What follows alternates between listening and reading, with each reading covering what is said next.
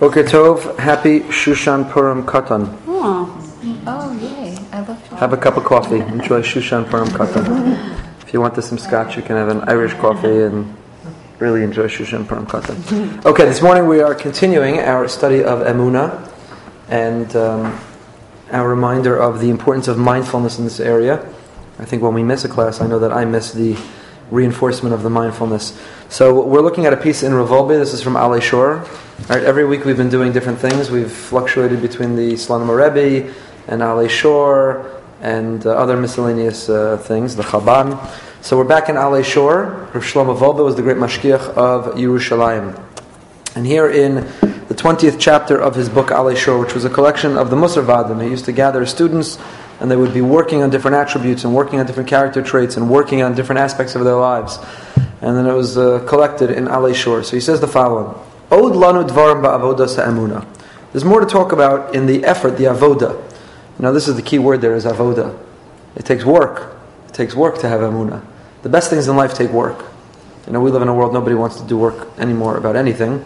Everyone just wants everything coming to them and pleasure delivered to them, and they want their marriage to be perfect, this to be perfect, their job to be perfect without having to exert too much work. But it takes work. I actually posted yesterday, somebody sent me an article from the Washington Times that showed the cereal industry is down 30%, and the reason is millennials. Mm-hmm. Millennials don't eat cereal. And when polled why millennials don't eat cereal, it's because they like cereal, and they like milk. But if you eat cereal and milk in a bowl, somebody has to wash the bowl. And because they don't want to have to make the effort of washing the bowl, they don't eat cereal. So the cereal industry is down 30%. Right? They want something they can eat and throw out the wrapper. So it takes avoda. So the key word here, Rav Wolbe, all we've read so far is 5 words. But there's more to talk about in avoda sa'emunah. Right? If you're not willing to wash out your cereal bowl, then how much effort are you going to put into your marriage? If you're not willing to wash out your cereal bowl, then what's your work ethic going to look like at work? If you're not willing to wash out your cereal bowl, then how much avoda are you going to put into emunah? How much work are you going to do to live a life of faith? He warns us, Rav Wolbe, that the topic of this chapter is not something which is going to pull on the heartstrings. These are complicated, difficult topics. We must,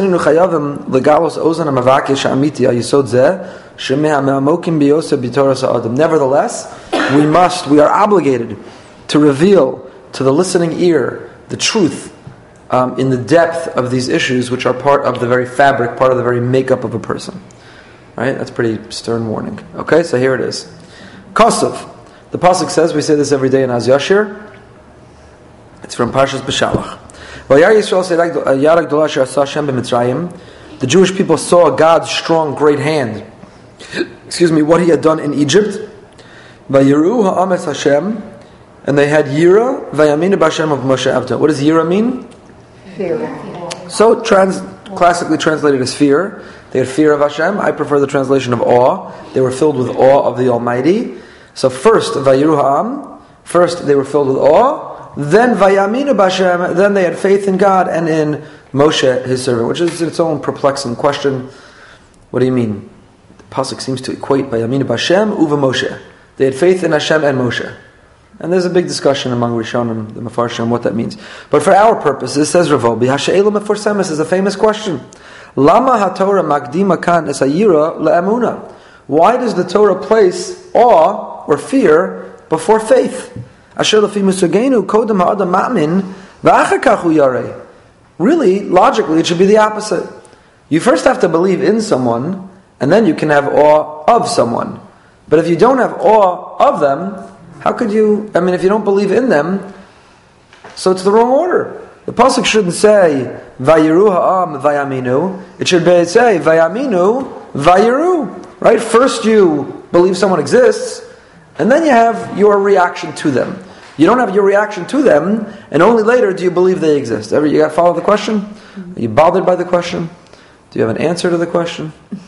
I could understand if you fear, and then you believe. If you change the... Well, that's what he's saying. It says fear, then believe, but it should be the opposite. Right. First you should believe, and then you fear. You have to acknowledge someone exists, and then you can react to them with awe. But if you're not even sure they exist, you're not going to have awe of them. So the first level, the more basic level, is belief, is faith. Then you intensify that with a sense of awe or fear. It seems out of order. But in the case of Hashem, he's not apparent. We can't see him. He's not concrete. He's abstract.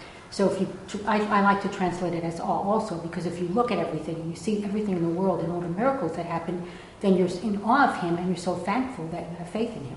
Oh, okay.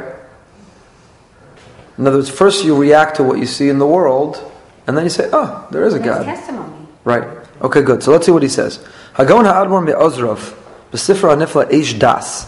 The great Hasidic Rebbe Zatzal from Ozrov in his book Eish Das. Omed al she'ela, he asked this question, umatzbiya al divrei HaZohar HaKadosh, and to answer it, he points us in the direction of the Zohar in Bereshis Daf Nun Tes. We're not going to read it, it's in Aramaic. But let's continue with Rav Wolbe where he translates it.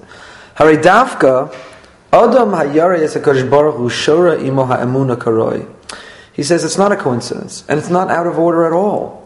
It's only a person who has awe of God, who can dwell with God with a true, authentic sense of emunah.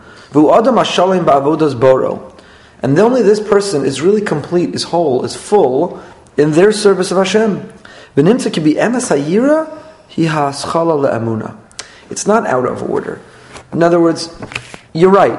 A basic acknowledgement that God exists, that you need to have before you have yira.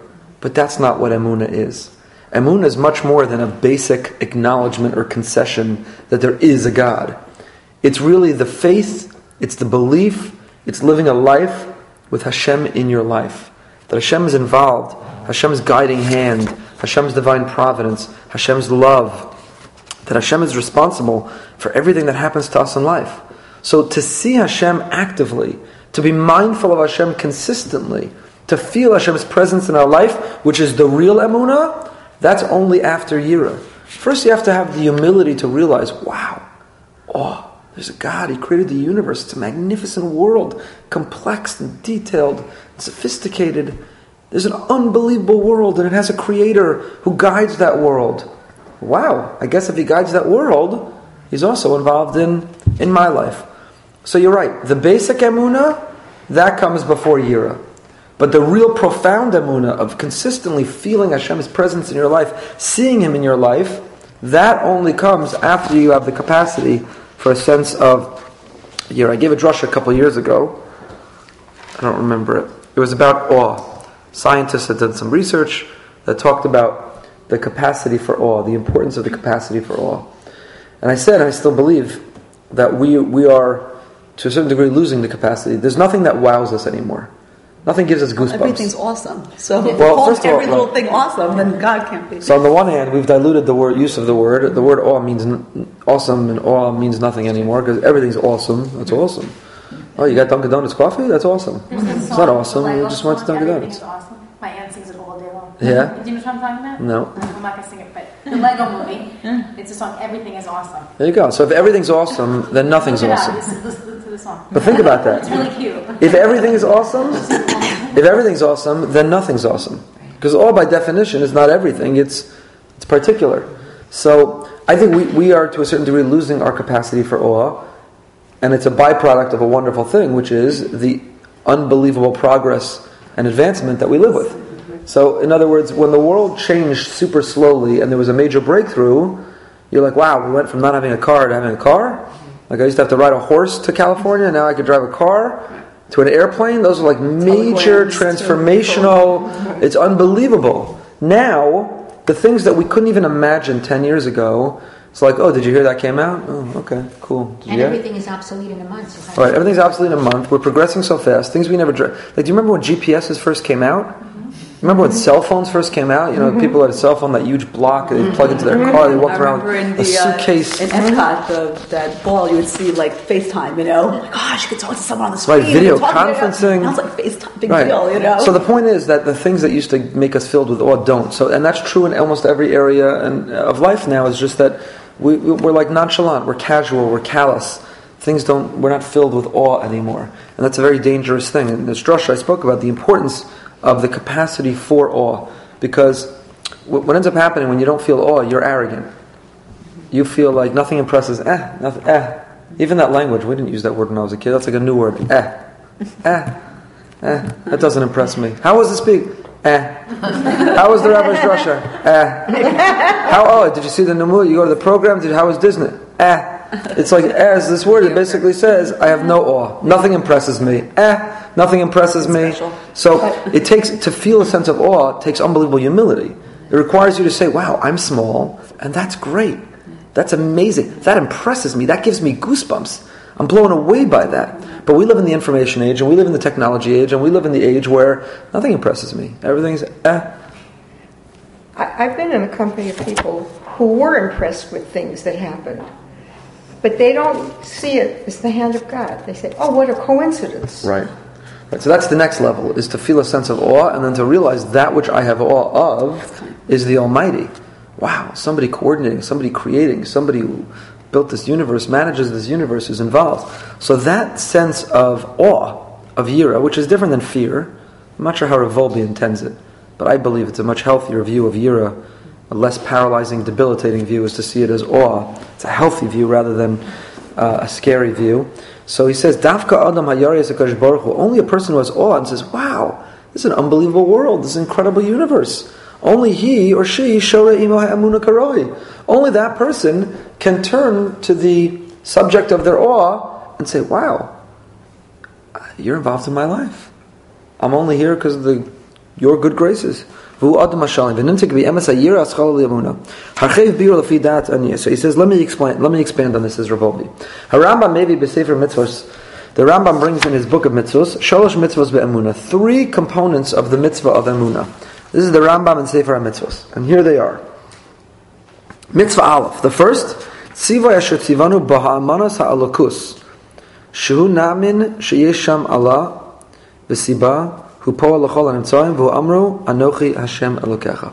The first component of emuna, the first part of that mitzvah, the first mitzvah of emuna, is to know there's a God.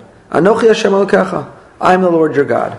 Is to know that we didn't come out of coincidence, we don't exist by chance, we don't exist because of a Big Bang. Maybe it is a Big Bang, but God made the Big Bang.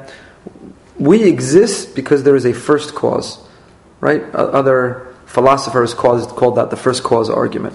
Are these part of the St. Thomas Aquinas and others. Yes, Yes, for the Rambam, these are part of the... Absolutely, the Sefer HaMitzvah. So these are 3 mitzvahs that all deal with Emunah. The first is to believe that God is the first cause. That if I trace the universe back to its origin, I get to God. Mitzvah Beis, hu atzivu shatzivanu b'ha'amanas hayichud, shename b'shepol ha'matzias ha'sibas ha'rishona echad, v'hu amar yisbarach shema Yisrael Hashem Elokeinu Hashem echad. And the second mitzvah, the second component of Emunah, is to believe that the first cause of the universe and the continued source of the universe is one, and that is God. So it's not that God set the world in motion, but now there's another deity called nature. It's not that God created the world and moved on to another project, and now there's something else responsible for the way the world works. But the statement of unity of God's existence that we say every day, Shema Yisrael Hashem Elokeinu Hashem Echad.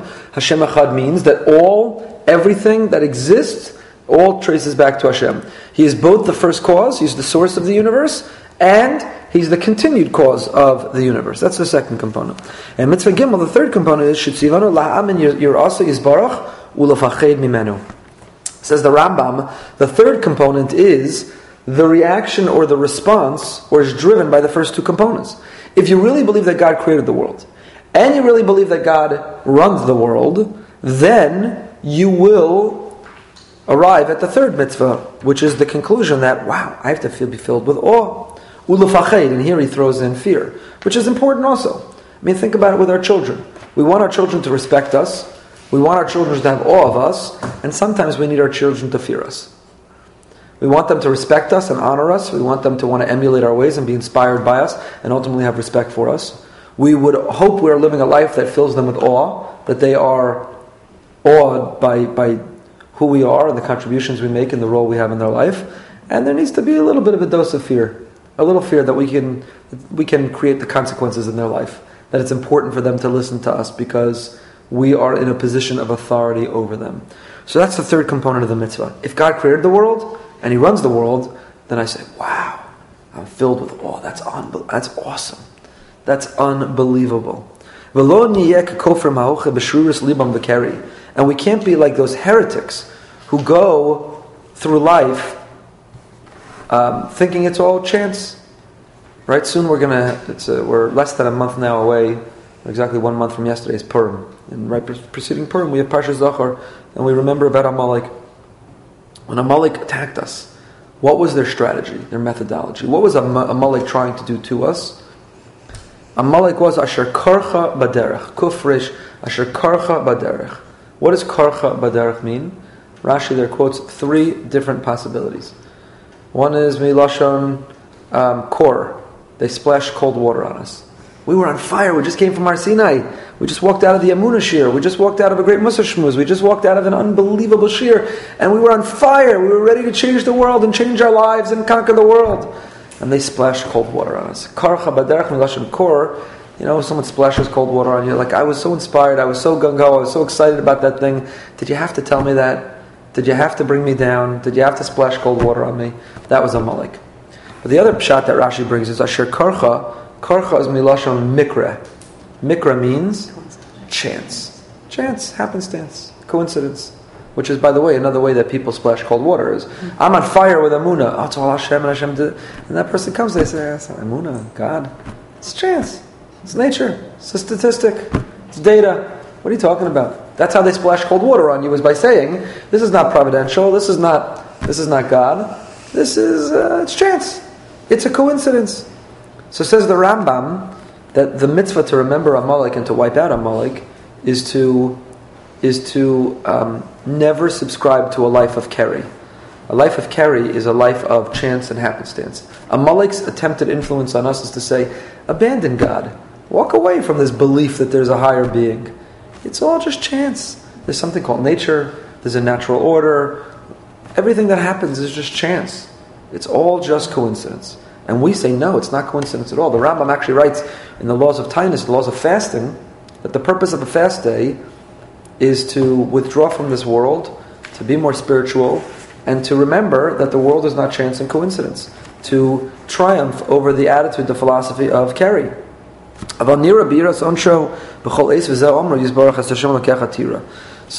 for the Rambam, there's 3 components to the mitzvah of Emunah. Number 1, believe God exists.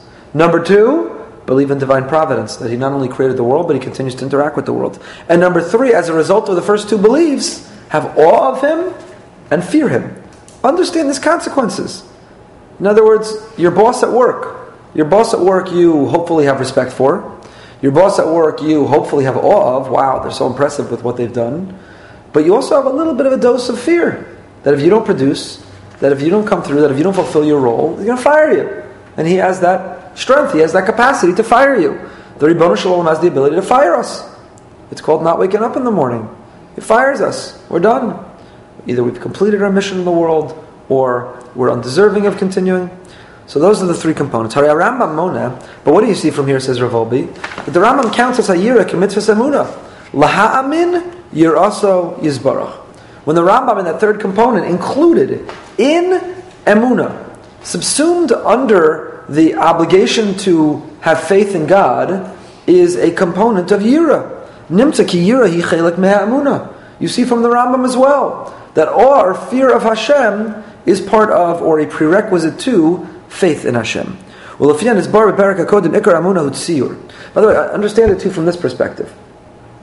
The moment I think that I'm equal to God, there's God, there's me, we both have opinions, we both create things, we both do things. The moment I'm equal to God, I don't really have faith in Him. Faith in Him means I understand that I am categorically different than Him. He's infinite, I'm finite. He's omnipotent, I'm limited. He has no beginning and no end, I'm fragile. I'm mortal. So, Emunah is predicated on understanding that God is categorically different than anyone and anything that exists. God is alone, He is unique. So, if you lack the Yira, you don't really have Emunah. If you don't have awe of God, you don't understand how He's categorically different. You're not filled with the awesomeness of the concept. I remember as a kid, this is going to sound crazy, I remember as a kid trying to think about what it meant that God was here before the world. Okay, I have parents, they have parents, they had parents, they had parents, we go all the way back. Okay, before them was God. What was before God? Nothing. God always was. And I remember I would get migraine headaches. Like as a kid, I would try to think about that. I get migraine headaches. I just have to train up to stop thinking about that. We can't grasp that. We can't understand that. because we're not God, we can't. But that's awesomeness. And you could say the opposite direction too. Everything will cease to exist. He'll still be here. Like, what does it mean to be here with nothing else? We can't relate to that. We can't identify with that. We don't understand what that means. But that's the awesomeness. So the moment I think, yeah, there's God, there's me, we're equal partners, we run the world together, we both have opinions, we both do things, we're both responsible for success. So that's not real emunah. Emunah is predicated on understanding that God is categorically different than I am.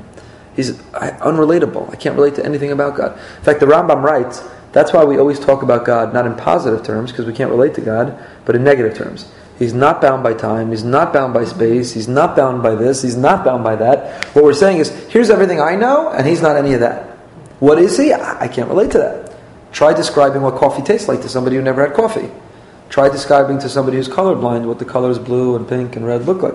If you can't relate to something, you can't explain it. We can't understand what God looks like because it's unrelatable, so the Rambam says we only describe him in the negative. Yesterday in the class, you talked about the attributes of God, though. The positive attributes. Correct. But they're anthropomorphisms, meaning we attribute human character traits to God so that we can try to relate to him. So when it says in this week's parsha, after Chet Egel, that God got angry, God doesn't get angry. There are no emotions for God. Why do we say he got angry? He behaved in a way that we would relate to as anger, but he doesn't get angry. God needed. God doesn't need. He's infinite. God this, that, or the other thing. So when we talk about anthropomorphisms, we are projecting human character traits onto God as a means to identify with him.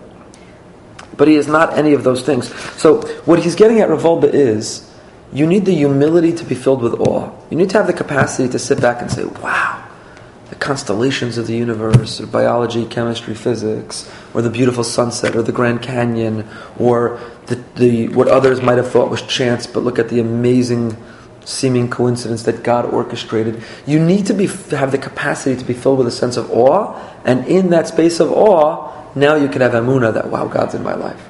But if you have no capacity for awe, if you are so arrogant that nothing impresses you, oh, God miraculously healed that person. Oh, it totally worked out for them when it wasn't supposed to. Oh, that sunset. Oh, that it's all Then if it's all then you have no room to have yira of Hashem. If you have no awe of Hashem, you don't really have emunah. The prerequisite of emunah is the acknowledgement, the concession, he is categorically different than I am. I therefore have awe of him. And as we learned in Rav Wolbe earlier, remember Rav Wolbe talked about the importance of using imagination in emunah? The importance of imagination in emunah. That you have to be able to picture, you have to be able to dream, you have to be able to have vision, you have to be able to imagine. Because Hashem is invisible, because he is intangible, because he is abstract, it requires invoking your sense of imagery and imagination. So, it's going to sound like heresy, but Hashem is your imaginary friend, only he's not imaginary. Now, to the degree that a child walks around with their imaginary friend, and to the child, that friend is real as you are their mother or father. They talk about their friend is with them, and don't forget to feed my friend. There's my friend coming to the party, and what's going to be with my friend, right? To the child, that friend, the friend is absolutely invisible, and we know the friend doesn't even exist. They're purely imaginary. But to the child, that imaginary friend is as real as their mother or father. So to us, HaKadosh Baruch Hu is our imaginary friend. Only he's not imaginary. Can I just say a great story? Last night at dinner, we're just sitting there, and it's me and my 6-year-old. She's the one who is always talking about Hashem. So she says, no offense, but I really love Hashem more than any of you. Out of nowhere. That's where her brain is, No offense to anyone. No offense. None taken. None taken. That's such a great analogy, because that's really a level that we should be able to get to, like in our tefillah. My tefillah is terrible. I can't really connect with my tefillah for some reason. I'm not going to do any learning. And I always think of Fiddler on the Roof, standing up on the roof and talking to God, and really talking to him. Right. And I think that's like the imaginary friend analogy. Is such that's exactly it. Because that is it. I learned in Sha'ar and B'Tfilah earlier this morning with our men's group at the shul that we're concluding the book, and at the end of the book, Rav Pincus is talking about the fact that too many people think that davening is for the realm of shul and the siddur. The reason that we have the liturgy, the text, the siddur, and the obligation to daven is because if we didn't have it, days or weeks or months might go by where we wouldn't even talk to Hashem. So you need to have the obligation. But that's just to make sure that we're doing it. The real davening is outside the siddur. The real davening is while you're making dinner or driving carpool or going to work or walking into the business meeting or at the gym, or that's the real davening. Could you tell them the card analogy? That's such a good analogy. On my card analogy? Yeah, because that really brings it. Sure. You've gone to Yeah. classes. No, I love that. Yeah. That was one of those moments of like divine assistance, that card analogy. I don't know where I came up with that. But I said the following, it's your wife's birthday or anniversary, so you have to give a card. So on the one hand, if you go to the store and you buy a card and you hand her the blank card, You have to give a card, or you want to give a card? You heard have to? I said want to. I said want to. I don't know why you heard have to. You got to get your hearing checked. So you go to the store and you buy the card that you want to give, and you hand the blank card to your spouse, to your husband. So he'll say to you, "Thank you. I appreciate the effort, but there's nothing written in the card. Like, I appreciate the effort that you went and got the card, but there's nothing personal. There's nothing. This in no way endears you to me to you. There's nothing here." So on the other hand, you say, you know what? Why do I have to waste the money on the card? I take the back of a napkin, I take out my pen, and I write the most beautiful so-and-so, happiest birthday, many more years, been the best years of my life, blah, blah, blah, blah, blah. You hand the napkin. So your spouse says, sentiments are beautiful. I really appreciate you took the time to write how you feel, but you couldn't get a card? Like you didn't have you couldn't make the effort to get a card? So I like to say that when you daven from the siddur, but you don't add anything personal, it's like handing a blank card. On the other hand, you can't just daven outside the siddur and write on the back of a napkin and never make the effort to go get the card. It's the combination of the two which is really critical, and that's what our rabbis envisioned. They said, here's the formula, here's the template. It's called the siddur. It's a template, but fill it in, make it your own. Like if you open a Microsoft Word or Microsoft Publisher or PowerPoint. I don't know if you've ever had to make any of these presentations. When you open them, and it says, create new document, there's templates that pop up, and you choose the template you want. Now, you can't just print out the template and hand that to your boss. That's not the presentation. You got to actually write the presentation. But what makes it look nice in the background that gets you started is the template. So the siddur is the template. But HaKadosh Baruch Hu wants you to make it personal. So talk in Baruch Aleinu about your hopes for the stock market that day. And Rafa'enu about we're supposed to learn Sarah, Leah, Bas, Maya, Ilanit. We're learning for her Refuah Shalema this morning. So in Rafa'enu, you have her in mind, and all the people are sick. And Shmak Aleinu, you daven that the country wises up and chooses the proper president or candidate. And of course, Israel's always on your mind. And Hashem wants us to scribble in between, on the card. You got to underline and double underline the right words, and you got to write your personal message in the card, because that's what makes it personal. So what Rav Wolbe is developing here, maybe we'll end here and we'll pick up. We'll do the other half next week. No, that's okay. I got to go too. But what Rav Wolbe is saying is, Yira is the prerequisite to Emunah. If you lack awe of God, you think you have Emunah, but you don't have Emunah. You think He's your buddy, He's your friend, He's your equal, and He's not. He's that also. He should be your friend. He should be accessible. There should be some affection. But He's different. So the Yira sets God as different. Now you know He's different. Now you can have a sense of Emunah. Emunah is not in somebody who's in your image. Emunah is a God who's categorically different. So he's proving here, both from the pasuk of why it first says Vayiru ha'am, Vayaminu. They're standing at Kriyas Yamsuf, and they go, wow, the sea split. That's unbelievable. Wow. The Egyptians pursuing us behind us, and the sea in front of us, and we're doomed, and what was this all for? And we're going to die. And all of a sudden, the wind blows, and the sea splits. And there's a clear path for them to walk. They say, wow, that's awesome. That's unbelievable. That's not chance. That's not coincidence. That's not happenstance. There is a God who created the world, who just orchestrated this for us right now. Now I have Emunah. Now I know He loves me. Now He's in my life. Now I'm going to cling to Him. Now I'm sticking with Him. First you have to be filled, so you'll say, but how do you achieve that if God never splits the sea for you? You're still waiting for that breakthrough moment of awe. Maybe we can talk about that next week. But Yira, Vayiru Hashem, and only then Vayaminu B'Hashem. That's why for the Rambam, Yira is a chelak of Emunah. All right, happy Shushan Purim Katan. We will pick this up next week.